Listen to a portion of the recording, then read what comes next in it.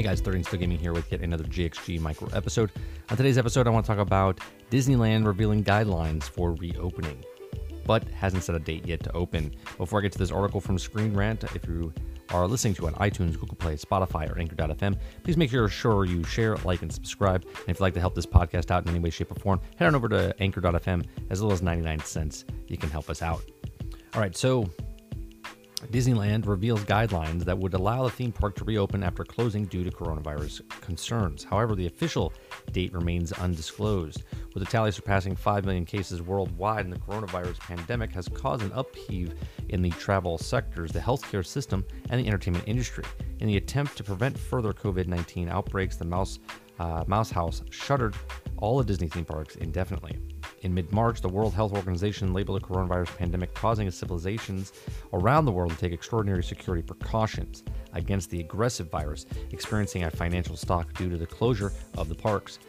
Then, when Walt Disney Company opted to place a non-essential employees on furlough, earlier this month, sections of the Shanghai Disney Resort reopened while implementing new safety policies.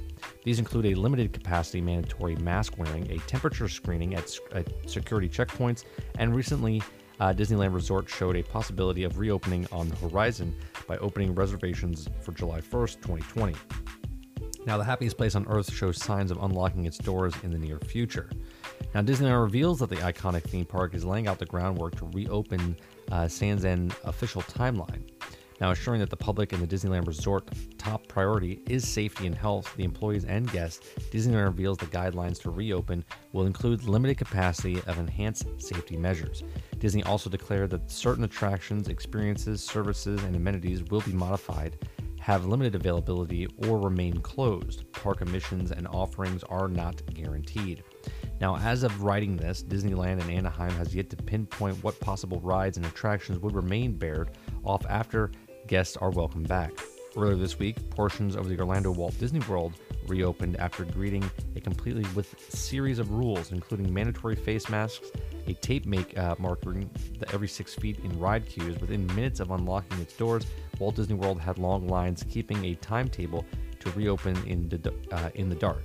For now, Disneyland states we will continue carefully evaluating the complex, fluid situation. Now, as of late, some U.S. states are lifting lockdown orders, reopening businesses despite adapting the security precautions. Hair salons, restaurants, movie theaters reopening at the point it could be a precarious move. Now, while it remains to be seen that lasting impacts of the coronavirus pandemic have created, no doubt Walt Disney World Company will formulate plans that allow to bounce back. And enforced guidelines will create some differences in Disneyland, but also would allow the guests to enjoy the visit safely. Now,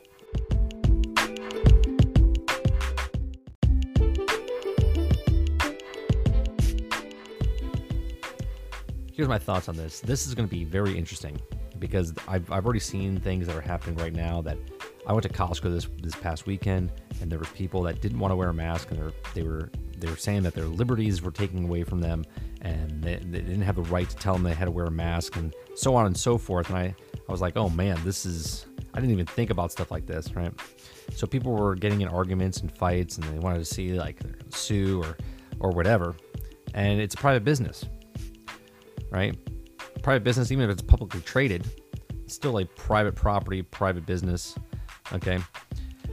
So I'm just thinking about what's going to go on here. You're going to get into the park, you're going to be wearing a mask, and then all of a sudden people are going to take their masks off, and then other people are going to get in a little argument or a little scuffle or whatever's going to happen. People are going to say, I have a condition, I can't wear a mask, or it's too hot, I can't do. It's going to be a big cluster is what it's going to be. So, as you can tell, we've talked about this in the past, what was going to happen. We've talked about it on the Generation X Gaming podcast. We've talked about it on this podcast, the GXG micro episodes, that if Disney opens up, it's going to be a completely different thing. So we've seen now, and we've predicted this was going to happen for the parks as far as what could they do for the parks to reopen. And now we've seen it with Shanghai. Shanghai, what they did was they modified the queue lines, so it's every other queue line as you zigzag through, so there's space in between. There's markers on the ground, so every 6 feet you can move up. But these are just logistics to get by, right? Well, if you have a family of 4 or 6, you're going to overflow into other people's spaces. That's just what's going to happen. I mean, you can't control your kids, right? So it's going to be very interesting to see. The checkpoint security, I wonder if they're going to have just at the security at the front gate, or they're going to have checkpoints for temperature checks in between each of the lands. I don't know. I mean, it just says security checkpoints, which there's a lot of checkpoints in at least Disney World. I don't know if Disneyland has as many as Disney World, but every time you leave a hotel or a monorail or the Skyliner or enter a park, there's lots of checkpoints. So you're going to be getting your temperature checked quite a bit. As far as that goes, the minimum park population that can be in there, the crowds, that's going to be the biggest thing, because people by nature just like to, I don't know, conjugate. That's just what it is. So when the parks open, and they're going to go crazy because Disney Springs just opened up and people were going there like they had to go. Like they just had to spend money. They just had to get out of the house. They couldn't take it anymore. They needed to go. So it's going to be very interesting to see what happens with the parks when they open up here locally in Orlando, about what's going to happen with the park population, about what rides are going to open, what restaurants are going to open. There's going to be a lot of complaining going on, I can tell you this, about people be like, oh, I bought my tickets and you don't have this ride open, or this food place is not open, I want my money. There's going to be so many complaints because people think it's like back to normal, but it's not. It's not going to be back to normal for a while. Even when they open the park, people are still going to spend hundreds of thousands of dollars to take their family there, and it's going to be a half experience, or rides are going to be shut down, or attractions are going to be closed, and you're not going to be able to see characters. There's a lot of stuff going on, and these are just things that I can think off the top of my head.